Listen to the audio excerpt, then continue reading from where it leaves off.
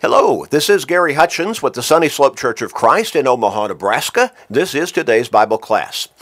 Today's Bible class is for our podcast listeners, designed to get into God's Word every single day for, just a few minutes, about 13 minutes.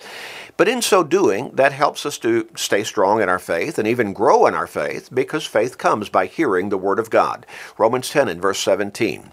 It also helps us to stay focused on our relationship with God, on our souls, and to have a better, more spiritually based mindset to be able to take on the day and deal with whatever challenges the day might throw at us. Help people in your life, probably some within your own family, who need to change their focus and their direction. Share these short studies with them every day.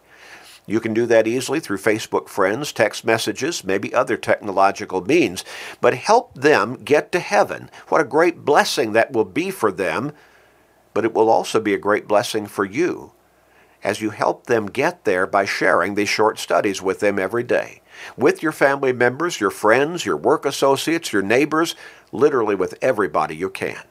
Make that commitment, make up your mind, start following through today. Share these studies. We're going to get back into our line of thinking and study, asking the question, how can I come to the Lord? Well, the great invitation that Jesus extended is the greatest invitation that has ever been extended to mankind, and it stands for us today. Jesus said, "Come to me, all you who labor and are heavy laden, and I will give you rest." I will give you rest. Take my yoke upon you and learn from me, for I am gentle and lowly in heart, and you will find rest for your souls. For my yoke is easy and my burden is light. Rest for our souls.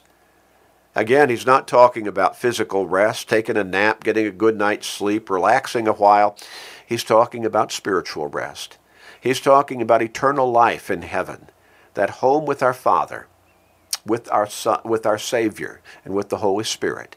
Eternally so, secure. And while we live in this world, we can count on that if we come to God through Jesus, His way. The need is so pressing because all of us are sinners outside of Christ. Romans 3 and verse 23, all have sinned and come short of the glory of God.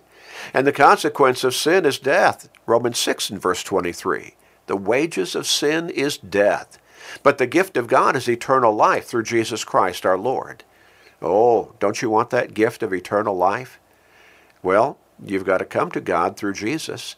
Jesus said, "I am the way, the truth, and the life. No one comes to the Father except through me." John chapter 14 and verse 6.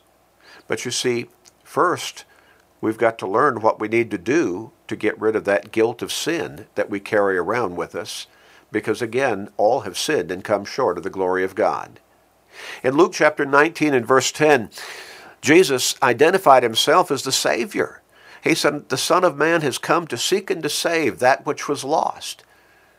The Apostle Paul reiterated that in 1 Timothy chapter 1 and verse 15, when he said that Jesus Christ came into this world to save sinners. Again, 1 Timothy 1 and verse 15. The gospel message that Jesus brought to all of humanity through every generation in this world is the message of God unto salvation through Christ. Romans 1 and verse 16. Oh, when Jesus says, "Come to me, all you who labor and are heavy laden, and I will give you rest," that is one invitation everybody needs to answer in a positive, obedient way. Why have so many failed to do so? Our question for this line of study, how can I come to the Lord? The Lord has extended the invitation for me to come to Him. How can I come to the Lord? Well, I must come to the Lord in the way that God has laid out in His plan for my salvation. A lot of people, they come up with some ways in their mind that make sense, but they're not in keeping with what the Scriptures teach us. I must come to the Lord in the way that God has laid out in his plan for my salvation. That's the gospel message. In John chapter 3, verses 15 and 16, Jesus said, you must believe in me. You must believe in me. Whoever believes in me shall have eternal life. That familiar, perhaps most familiar of all scriptures, John 3 and verse 16. For God so loved the world that he gave his only begotten Son, that whoever believes in him should not perish, but have everlasting life. Oh, but now the very last verse in that same 3rd chapter of the Gospel according to John says, he who believes in the Son has everlasting life, and he who does not obey the Son shall not see life, but the wrath of God abides on him. A lot of people, they want the believing part to be all there is. You see, that makes it easy. Oh, I believe in Jesus. And then they can keep doing whatever they want to do. And they, in their mind, are assured of their salvation. But the obedience, and we've emphasized this, true saving faith is obedient faith. And if you remove the obedient part out of it, you no longer have saving faith. Believing in the Lord is essential to my salvation. When the Philippian jailer asked Paul and Silas, what must I do? They told him, believe on the Lord Jesus Christ, and you shall be saved, you and your household. The scriptures were written specifically that I might believe on him.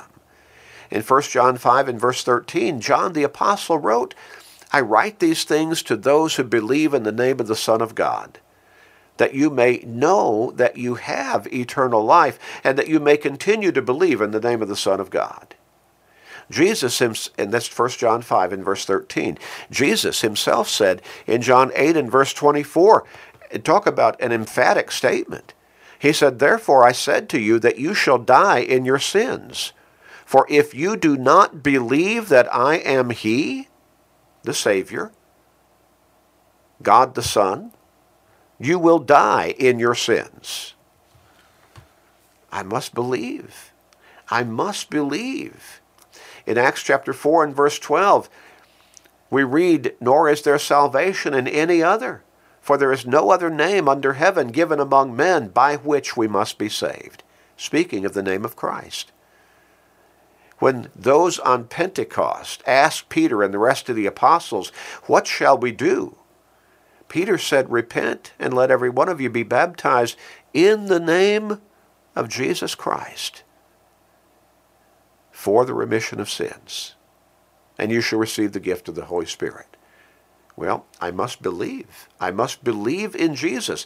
Faith, basic fundamental faith, is fundamental to my coming to the Lord.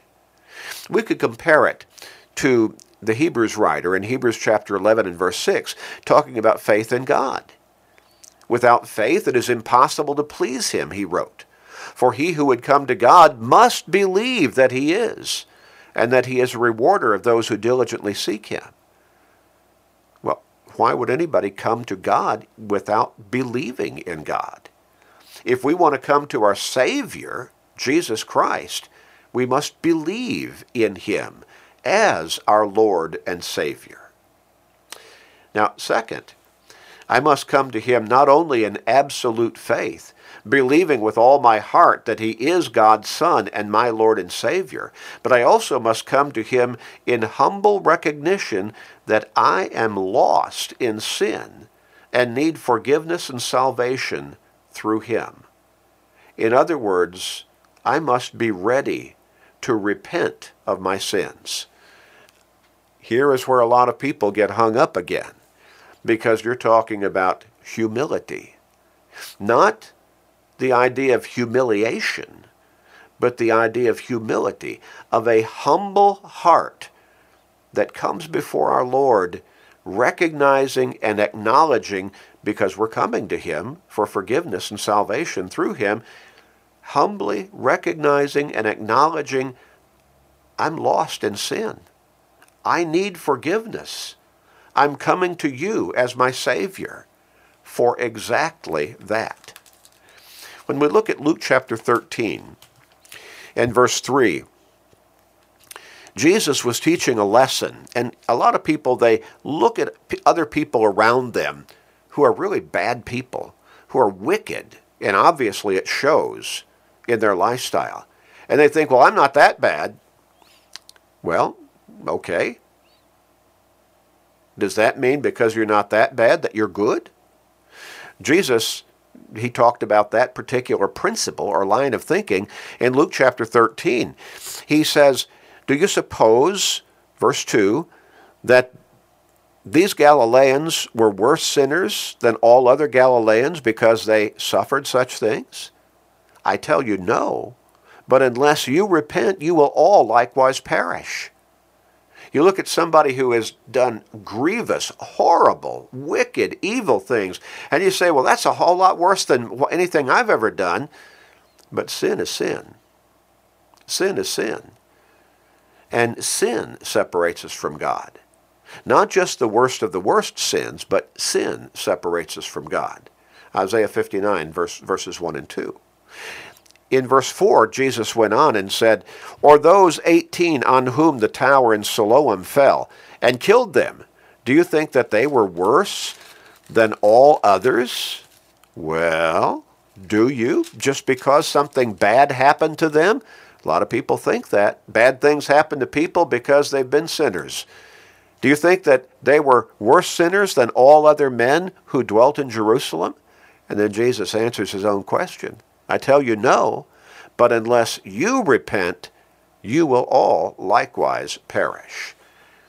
I must come to Jesus in humble recognition and admission that I'm a sinner in need of forgiveness.